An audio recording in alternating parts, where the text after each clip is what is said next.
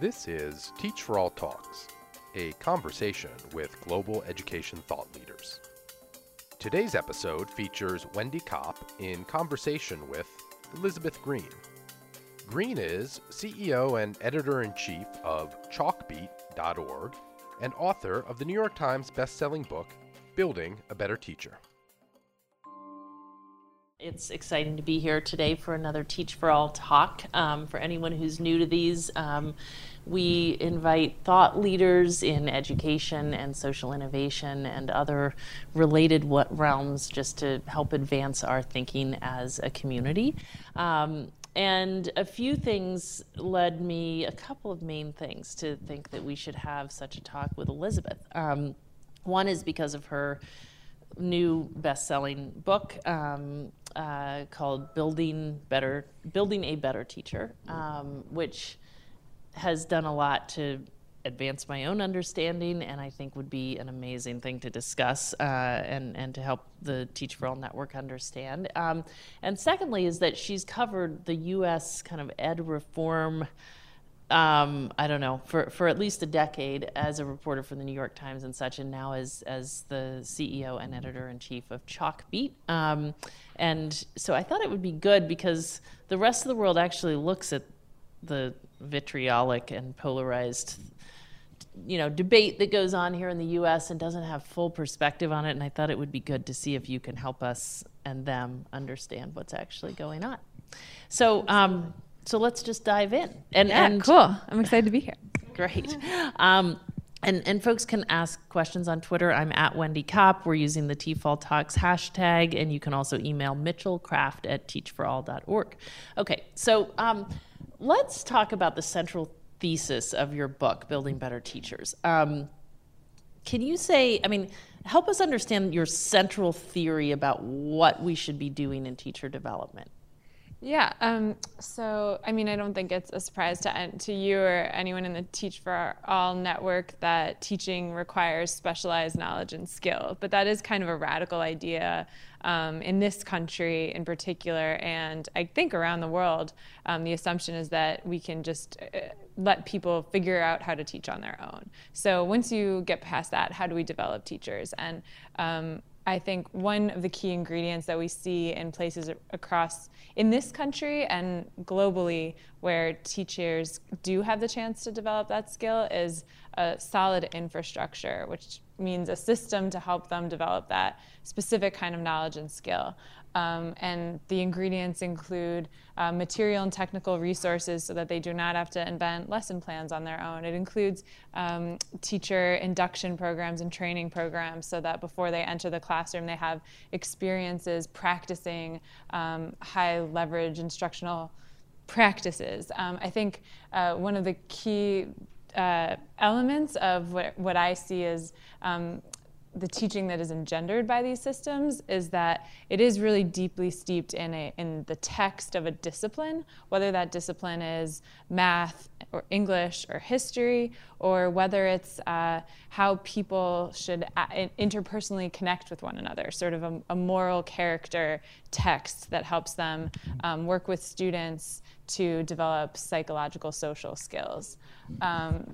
Let's actually back up a bit. We had dilemmaed on where to start here, but because I think that across the Teach for All network, there is a real, everyone's obsessed with the idea that, we start with a group of people and we need to develop them. We all know we have to invest an immense amount in developing the mindsets, the skills, the knowledge that a great teacher needs. But I think it might be good to understand more about your perspective on what that looks like meaning what is the knowledge base behind great teaching that you've come to believe is really important? Yeah, so I think some of the most specific research is in math education. So what does it mean to teach math well? One of the key ingredients, and I think this has analogs for any other subject, a key lesson is that you cannot just know the right answers to the questions that students have to answer. You can't just be a subject matter expert. That's not enough. You have to actually understand how students get wrong answers, where their thinking goes wrong. And that's something that even the best content experts do not know. It's a specialized set of knowledge. So in math, that might mean being able to reverse engineer why a student would think that 49 times 5 is 405 rather than 245. A teacher has to be able to diagnose that has to do with a misunderstanding of place value. And in, what does that look like in the context of social emotional skills? A teacher has to be able to elicit students to make mistakes interpersonally the same way the teacher has to elicit mistakes in the math context. And these can actually be really aligned. So that is what I mean by teaching skill and knowledge being very tied to subject matter. So one thing that has been, I guess, helpful for me to sort through is I think when we think about teacher development in the Teach for All context, I mean, we're thinking in the context where we're placing teachers within schools and systems that do not have the kind of, typically, I mean, there are always exceptions to this, but the kind of culture, clear mission, teacher development systems that, that we would all think would be important, right? And so our teachers, we're asking them to sort of create, to compensate for that in their classrooms, to sort of create all of that, to figure out, okay, what are the ultimate outcomes we're working toward, because they're typically placed in schools that may not have a clear articulation of that. What is the culture we want to build? Because again, they're in schools that may not have the kind of culture that we all think is important. And so it leads us to spend a lot of energy working on the mindsets, the overall orientation of these teachers, et cetera, before we can even get to the content in some cases. And I think in reading your book, it's super focused, as your answer just now was, on sort of the next level in a way around like the content, the nature of the engagement. So I think I've come to think that the real value of this it has implications for the work of the Teach for All partners themselves, but I think it has bigger implications for the work of the alumni of Teach for All who are out there trying to figure out how do we reshape our systems so that at a systemic level we're developing the teachers we need. So I kind of want to just, make that distinction and kind of spend our time thinking about given what you have come to believe like the greatest teachers do within these systems where the orientation is clear and the culture is strong, so then how do we, and you started answering this earlier, but how do we develop those teachers? So can you give us an example of where, just to try to bring this to life, of the kind of teacher development, like when you think about what it would optimally take or look like, is it possible to give an example of that? Yeah. So if you start with the example I gave of a teacher can't just know that 49 times 5 is 245, but she must know that why a student would think it's 405. And then after that, she needs to be able to say, what would I do with a group of students to address that underlying misunderstanding? First, diagnose it. The problem is place value. Know what place value means. And then secondarily, have access to a way to develop an activity that helps students correct their misunderstanding of place value. So one of the stories I tell in the book is of a language school in Italy for adults. This is different than a lot of the contexts that we're working in, but it's a school and it has the same key ingredients. It has teachers, students, and things that we've decided these students need to learn, that the teachers need to work with the students to help them learn. So how does the school develop teachers to do that? Well, first of all, teachers start by going to a training program that is entirely focused on the skills and knowledge that they'll need and mindsets that they'll need to be able to solve the Italian language equivalent of the 49 times 5 problem. So for example, what is an activity you can do with students who are learning a new language to help them understand subject-verb agreement? What does the basic structure of these activities look like? Now let's rehearse trying out these activities together. That way, when a teacher enters the classroom, they have access to a set of, let's say, 5, not like 100, but just 5 core activities that they can do with students on different subject matter. And they've studied how students learn, how students are going to miss the mistakes that they're likely to make, and what we can do to correct it. Then when they get to the school, they don't have to invent everything from scratch from there. Just like they were supported in the training program, they're supported at the school. So for example, their teachers at this school share a lesson bank of lessons, so they can draw on examples that their peers have made, and they continuously update this. That is a basic ingredient of all of the best strong school systems around the world. So before they enter, very specific rehearsals of practices, things they can do, activities with students, and learning the knowledge they need about student errors, how they're likely to occur. Their particular grade level and subject area. Very important for their and their particular context. Mm-hmm. So this school is like teaching non-Italian natives who are living in Italy as adults. That's a certain context. And I think context is absolutely a key ingredient of understanding how students learn. Yeah. Now, I mean, again, you see why I'm making the distinction between our context and like thinking about, okay, if we could just reshape the whole system, what would we do? Because we are so far from, I mean, we don't even know often what subject and grade level our teachers are going to teach until a week before they start. So I guess I think back to this visit that we took to Shanghai. We took the CEOs of the Teach for All network to Shanghai, and we spent some time trying to understand how they have transformed their system over the last 20 years into one that has the highest levels of educational excellence and equity in the world, at least based on PISA. And probably the most central thing that we took away from that discussion, it was just so striking to hear the gentleman, Mingxuan Zhang, who has been sort of central to all of this for the last 20 years, say, essentially, we don't believe in the extraordinary person theory of teacher development. Yeah. We believe it's our responsibility to take ordinary people and turn them into extraordinary teachers. And what they've done is they've basically freed up 30% of the teacher's time during the school day. And they do all sorts of things from, coaching of teachers to, content area groups and grade level collaborative groups so that teachers are all working together to plan their lessons and all of this. And seeing that was so interesting to me, in part because I feel like in the most successful schools I've seen, that's actually what they're doing. And yet we're so far from that. So I guess I guess the question is, what do you think it would actually take? Like, how much pre-service development, what should a system, how much do we need to allocate to teacher development? I mean, I don't know, any frameworks around that? Yeah, I mean, well, first of all, I do think it's important to make the distinction between the end goal and where we are now, because just like with any teacher facing a classroom, like you have to backwards plan and say, where do we need to get to?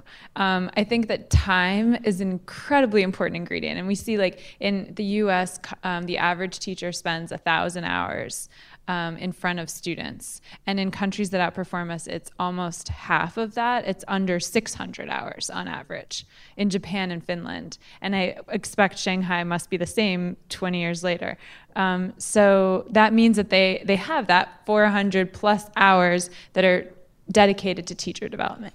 Now, resource-wise, we already invest billions and billions of dollars in the United States into teacher development of all kinds, into pre-service teacher education and into ongoing professional development. So I don't think we necessarily need to allocate more resources, but we do need to make them more effective.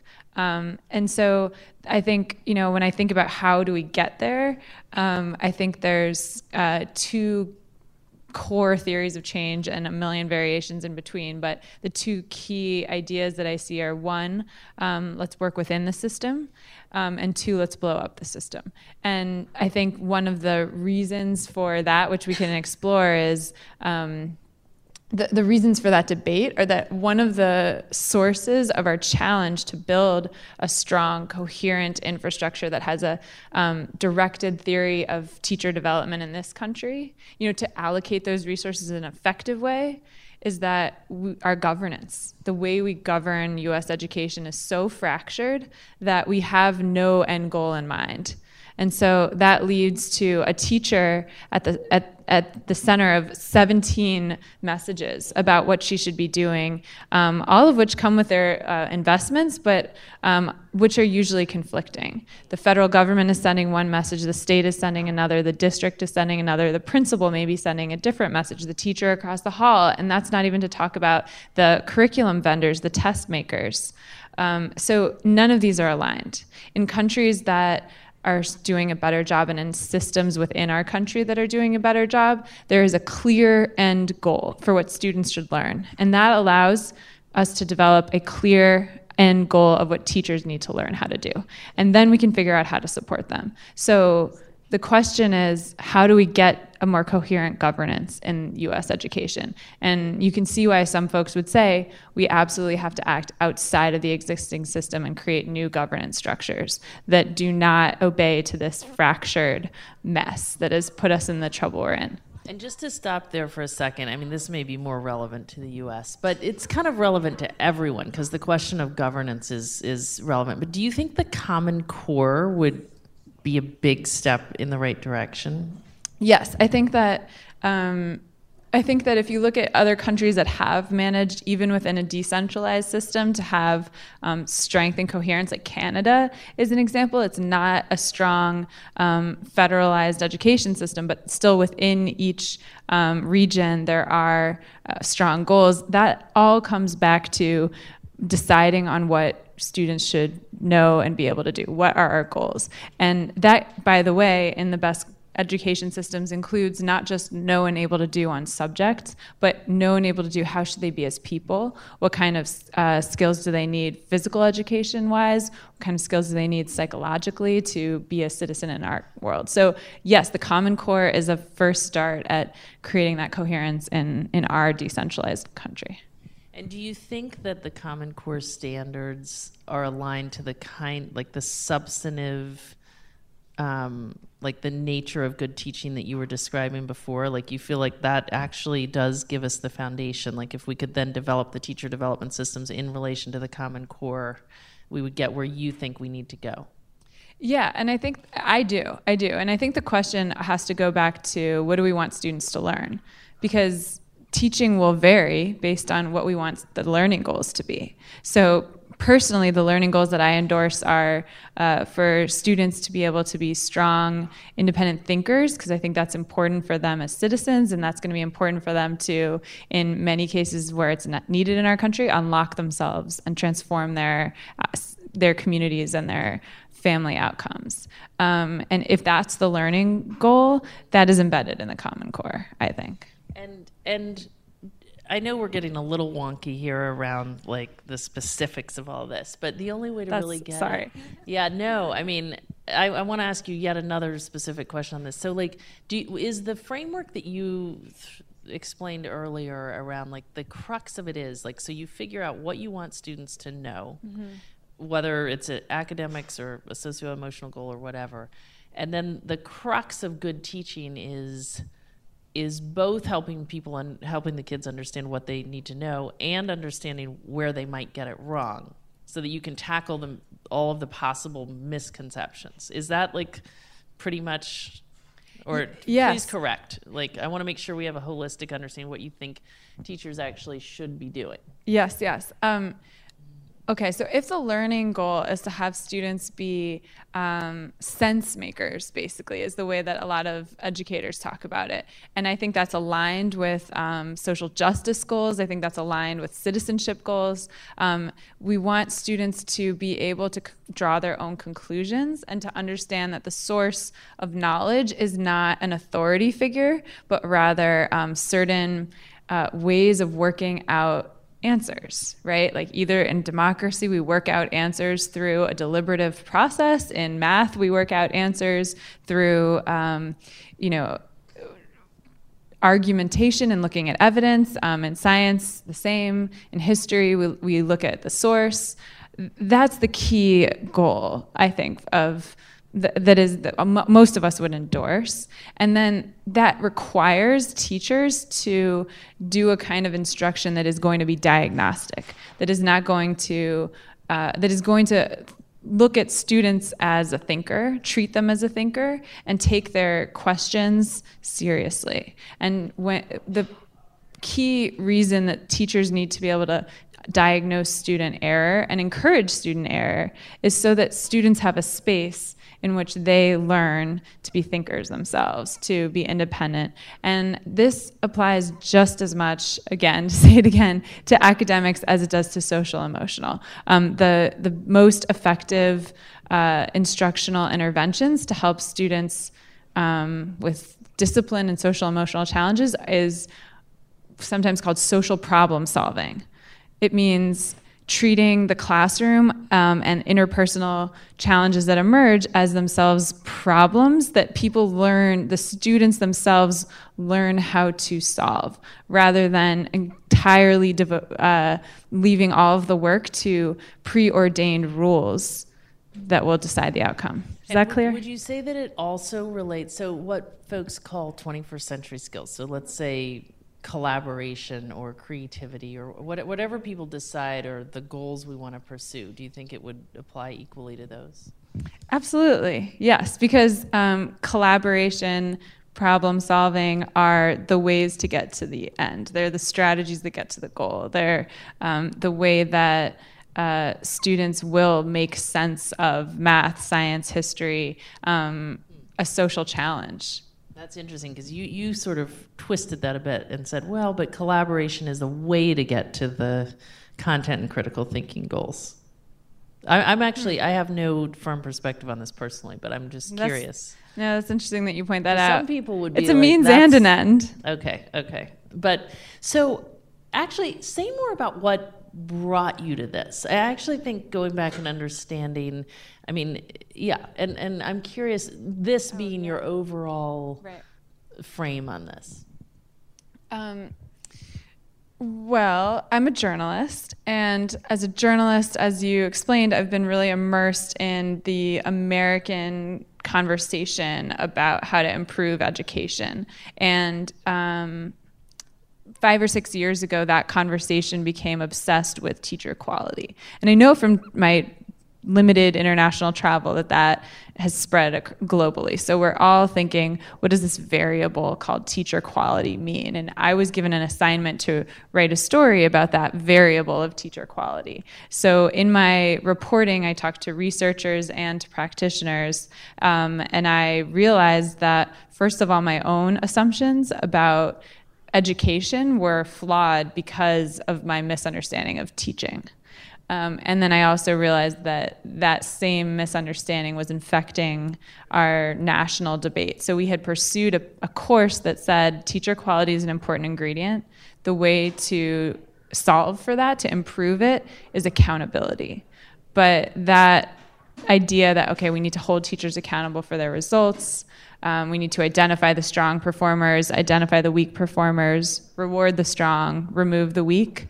That doesn't actually work for the kind of skill that teaching is, the kind of endeavor that teaching is. It's not going to be solved by accountability. So I got really interested in this disconnect between the policy debate and the reality that researchers and practitioners told me. No, it's not about accountability, it's about development. And development includes measures of accountability, but it is not limited to that. It means actually helping people learn.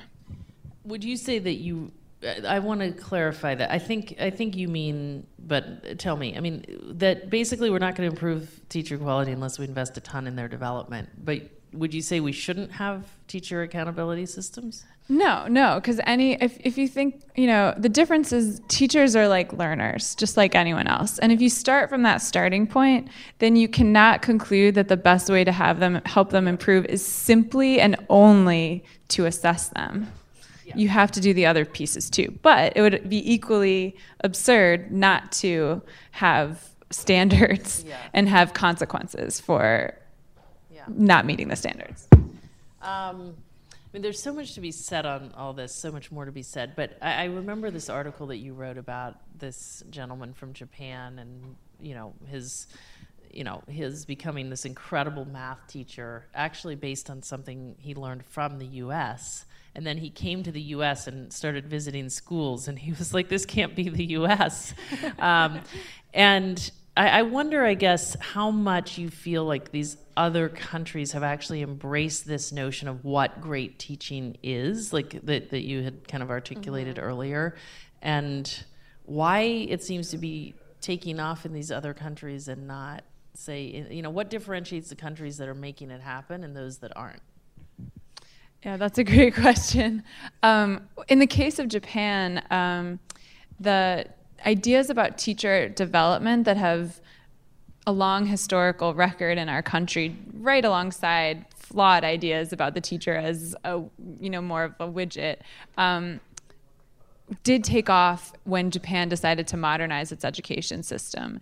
And I think the country as a whole was ready for that approach. So when we talk about the difference between what do we do today versus what is the end goal of the system we'd like to see in any country, Japan had the makings of the right system. It had ingredients already in place that made that likely. So one of those was a long culture and history of lesson study, which is the American or the English translation for a practice that means teachers looking at each other's lessons and studying them, and not just the teacher, but studying what students are doing in a class. And how everyone is engaging. And this practice had a long history in Japan that the ideas that more specific ideas about what great instruction could look like were able to take off because teachers were already had a learning community together. Another key ingredient in Japan was having a very clear idea about what students should know and be able to do.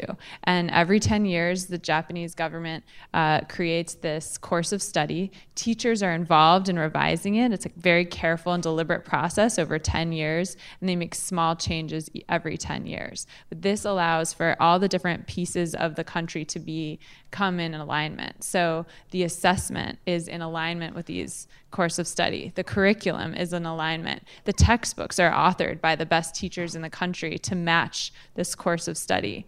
And as a result, also, the education ministry can create additional materials that support the course of study, like learning progression documents about how students should learn. Each teacher should not have to invent that on her own or his own. But in many countries, that's the case. In Japan, it's not because of this very coherent, clear stake in the ground about what the goal is. So interesting. I mean, sorry to come back to this yet again, but isn't this just the best argument in the U.S. for the Common Core? Yes.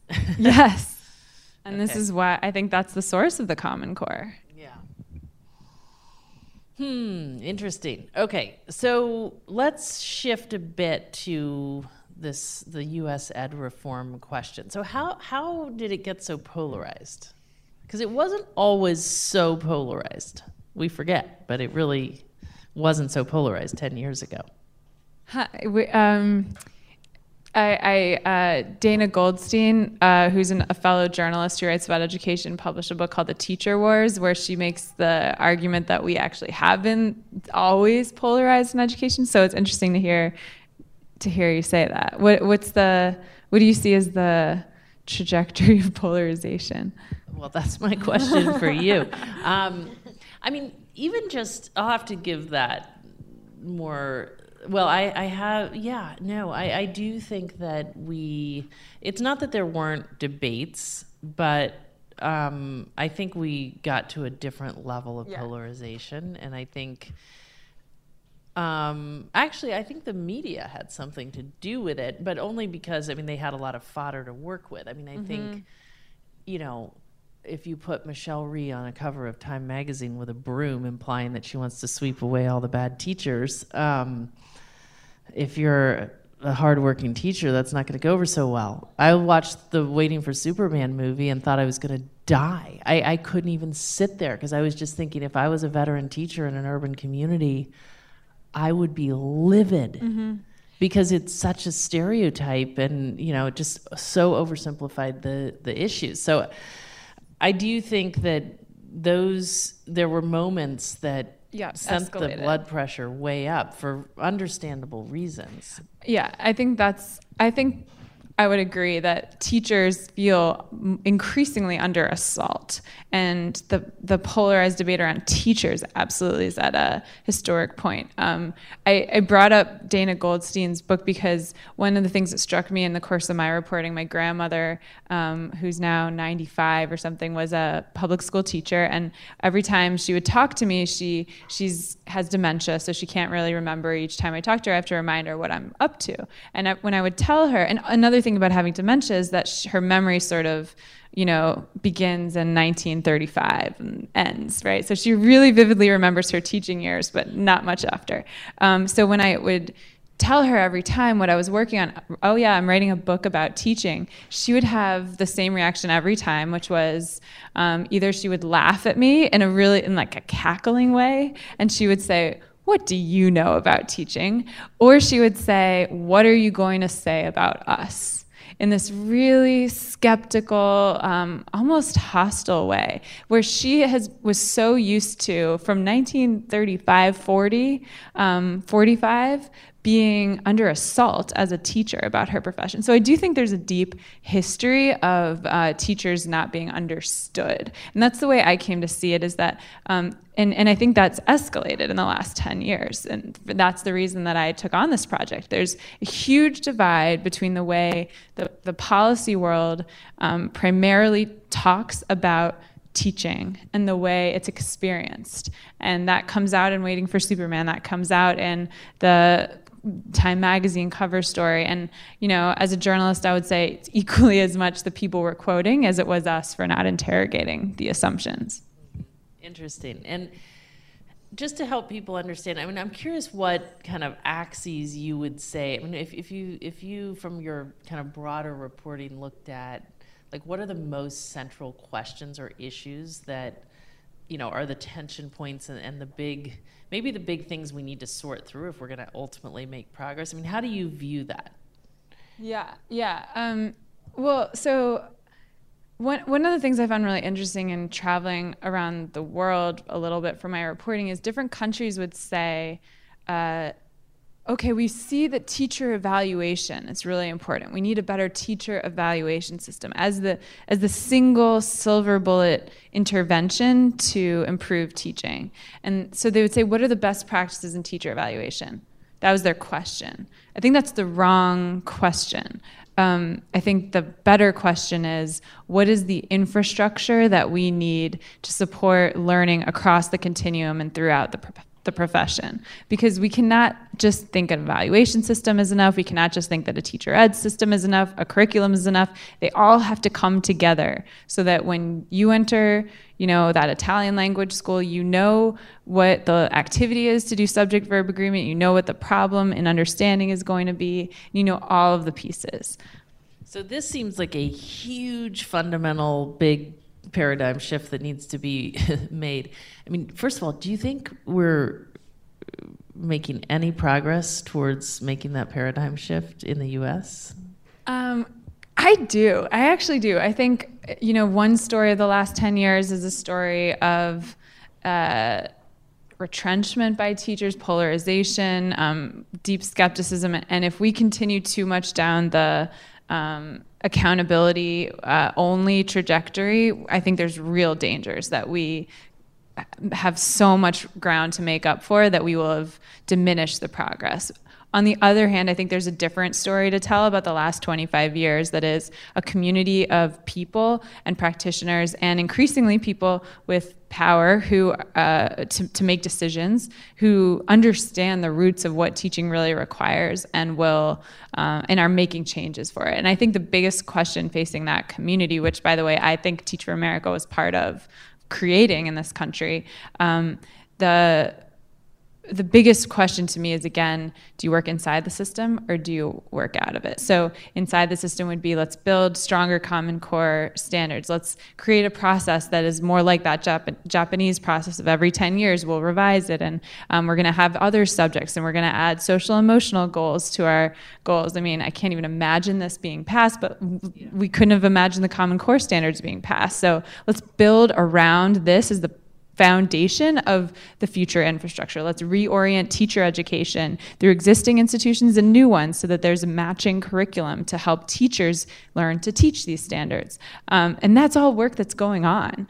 On the other hand, I think there's an exciting world to say, you know, the only place we really see strong infrastructure is in places where teachers are allowed to work outside the governance structure. And let's expand those networks of high-performing charter schools, and let's create new institutions to serve them, both assessments, teacher education, curriculum, all of these can be created outside. And I think these two theories of change will sort themselves out, will be in conversation, and that's the way we're going to get there.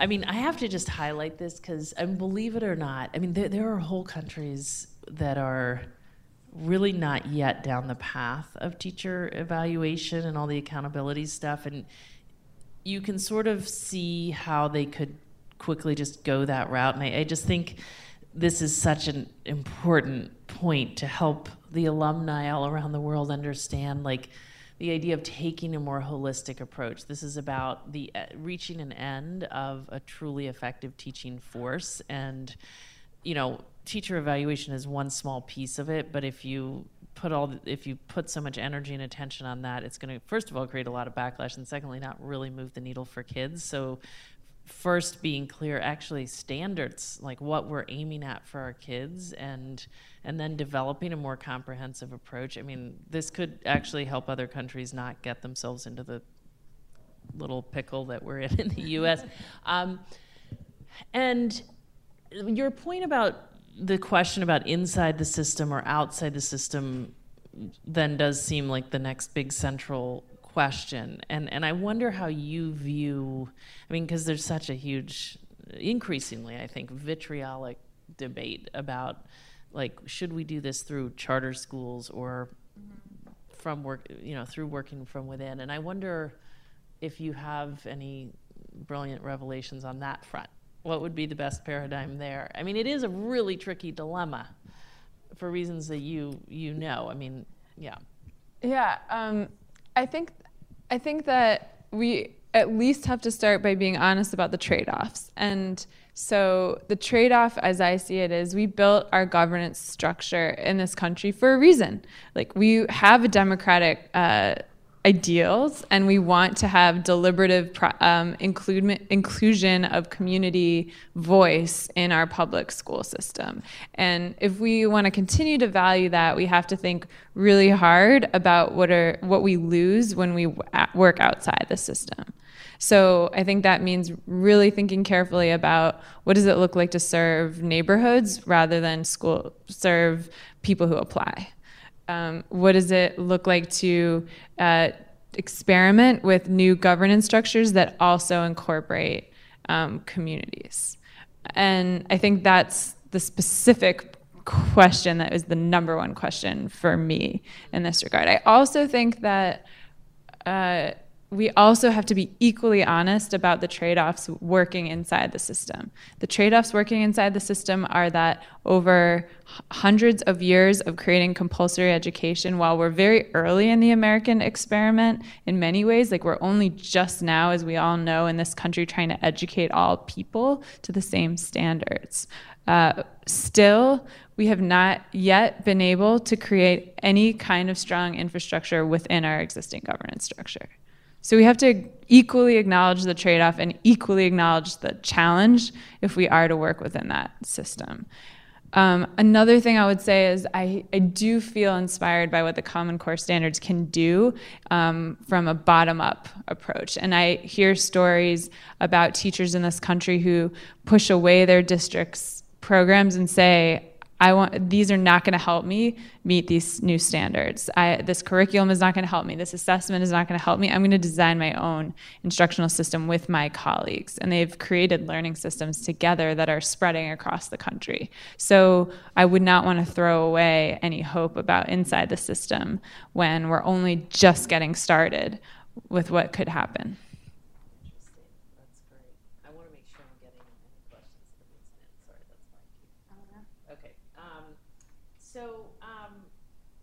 What would you say, and feel free to ask questions, obviously, if you had a magic wand, actually, let's say you were the Secretary of Education. I mean, you've already kind of given us a hint about this, but I'm curious what you would do, because it is complex to try to figure out how to go from where we are to where we need to be. So, like, what would the top 2 or 3 things be that you would do? All I want to do is just turn that question to you. I feel like I've asked you that question in other contexts. This is challenging because the federal government's role in education in this country is so limited that actually I think that the more powerful levers of change are outside of the federal government, and actually the more we turn to the federal government, the more we get these like simple button pushing solutions that are like, do a teacher evaluation system in every state. Hold your teacher prep institutions accountable, because that's what you can write into a regulation. Versus what can a coalition of governors do, I see a lot more potential. But I do think that at the federal level, encouraging states, acknowledging the state as the key actor has been a positive thing, and we should probably keep on that trajectory. And then giving states the resources to build up the capacity to create the infrastructure that's needed at the state level would be number 2. Because, as a reporter, when No Child Left Behind, the big federal legislation that was very transformative in asking states to hold schools accountable for results was passed, I was a reporter calling up the people who worked at the state departments of education who were responsible for buying the tests, creating the tests, doing all of this work. And it was, for all the different pieces that they needed to do, it was like one guy in an office, totally underpaid for the task, totally unequipped to tackle this immense challenge. So we've put all the resources in the wrong places. So how do we transform? And that's starting to happen in different states across the country, is really thinking about how do we work together as states to pool resources? How do we stay the course on what needs to be stayed, but pull back on some of the accountability pieces that are just going to cause teachers to give up? Yeah.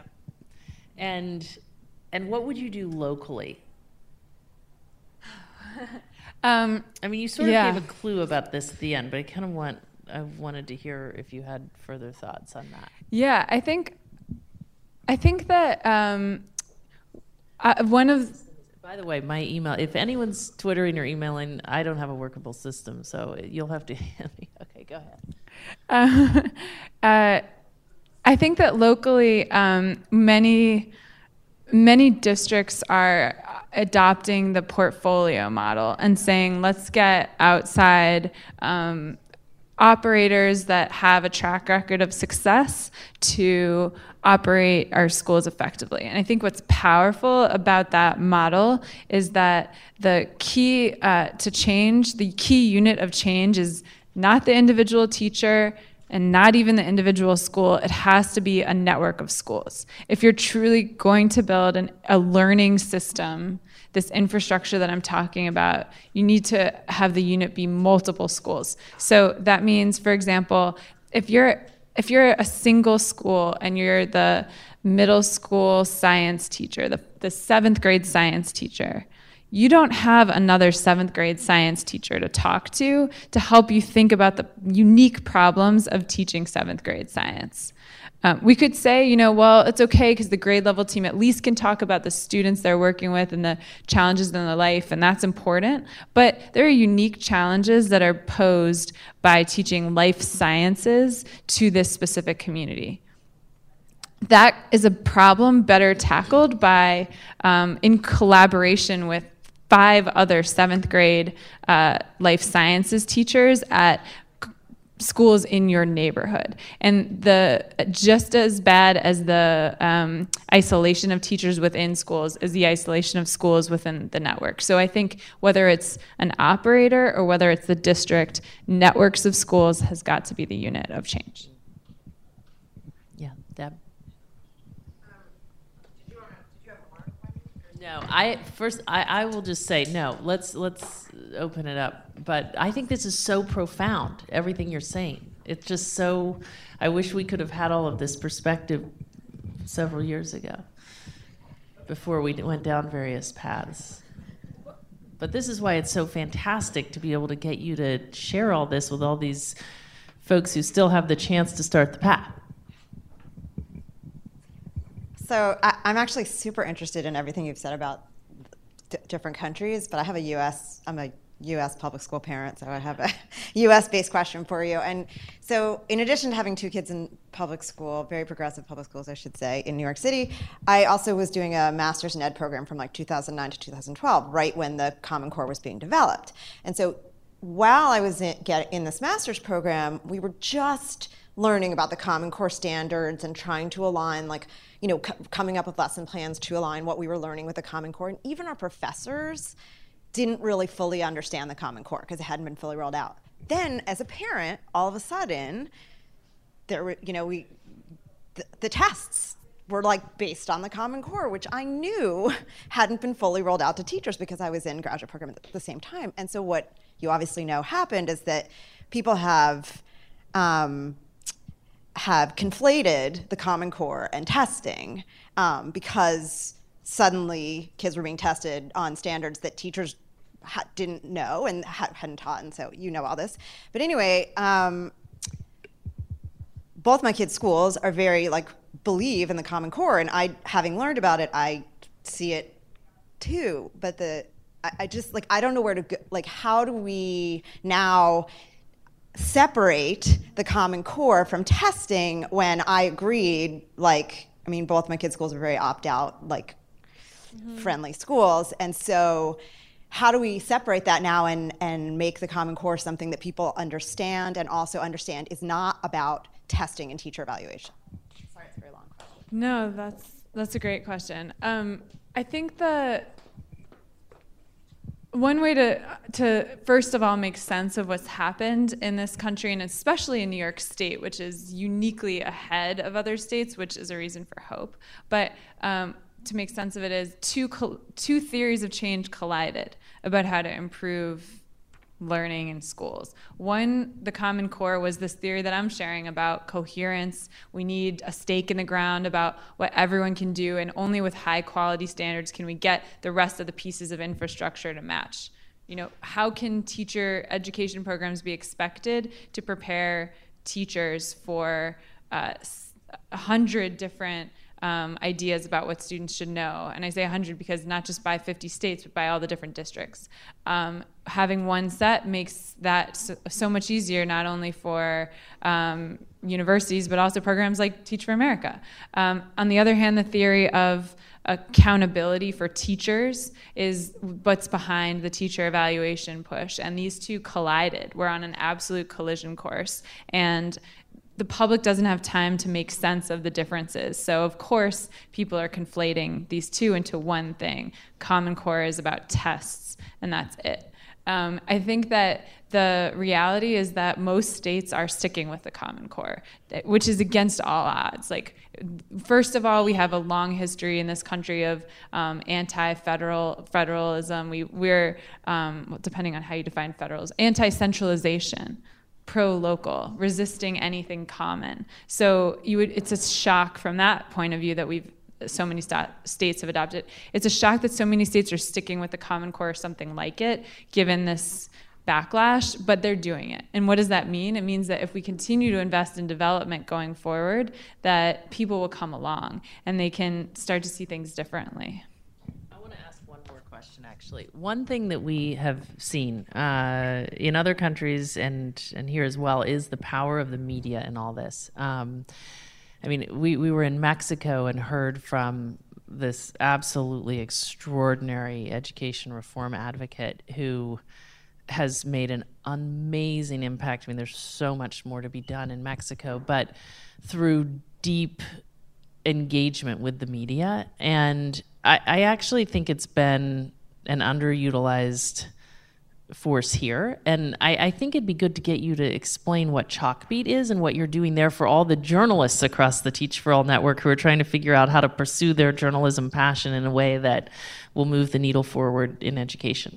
Yeah, so I feel very strongly that the media has a place in this equation, because we cannot expect, we just spent the last 45 minutes discussing, we cannot expect teachers to invent both what the goals should be and how to meet the goals and all the materials to help them meet those goals. On top of that, should we also expect educators to explain to parents what they're doing? I mean, given that we live in a democracy, we have certain assumptions about how that should work, and we assume that there's going to be a press that's going to play a role to help everyone have the conversations together in the most informed way.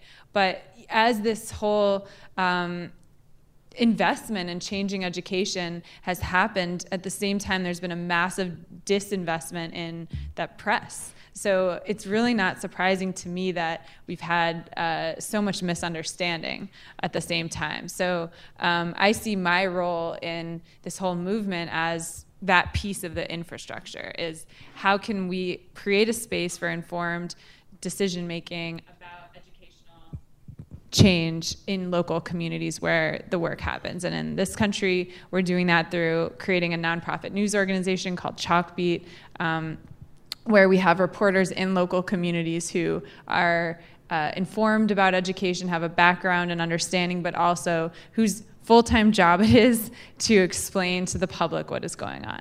It's not educators' full-time job. It's not even policymakers' full-time job. It's our job. And I actually had someone from Teach for All Network come to me and say, I'm in this country, and what would it look like to do journalism elsewhere? So I absolutely believe that's a piece of the puzzle. And just to encourage everyone, because I looked at your website this morning, chalkbeat.org, and it's an awesome website that really lays out sort of how they're going about trying to help people understand the issues in education. So, Elizabeth, thank you so much for making the time for this discussion. So honored to be here. Thank you for having me. Thank you. For more information about Teach for All, visit teachforall.org.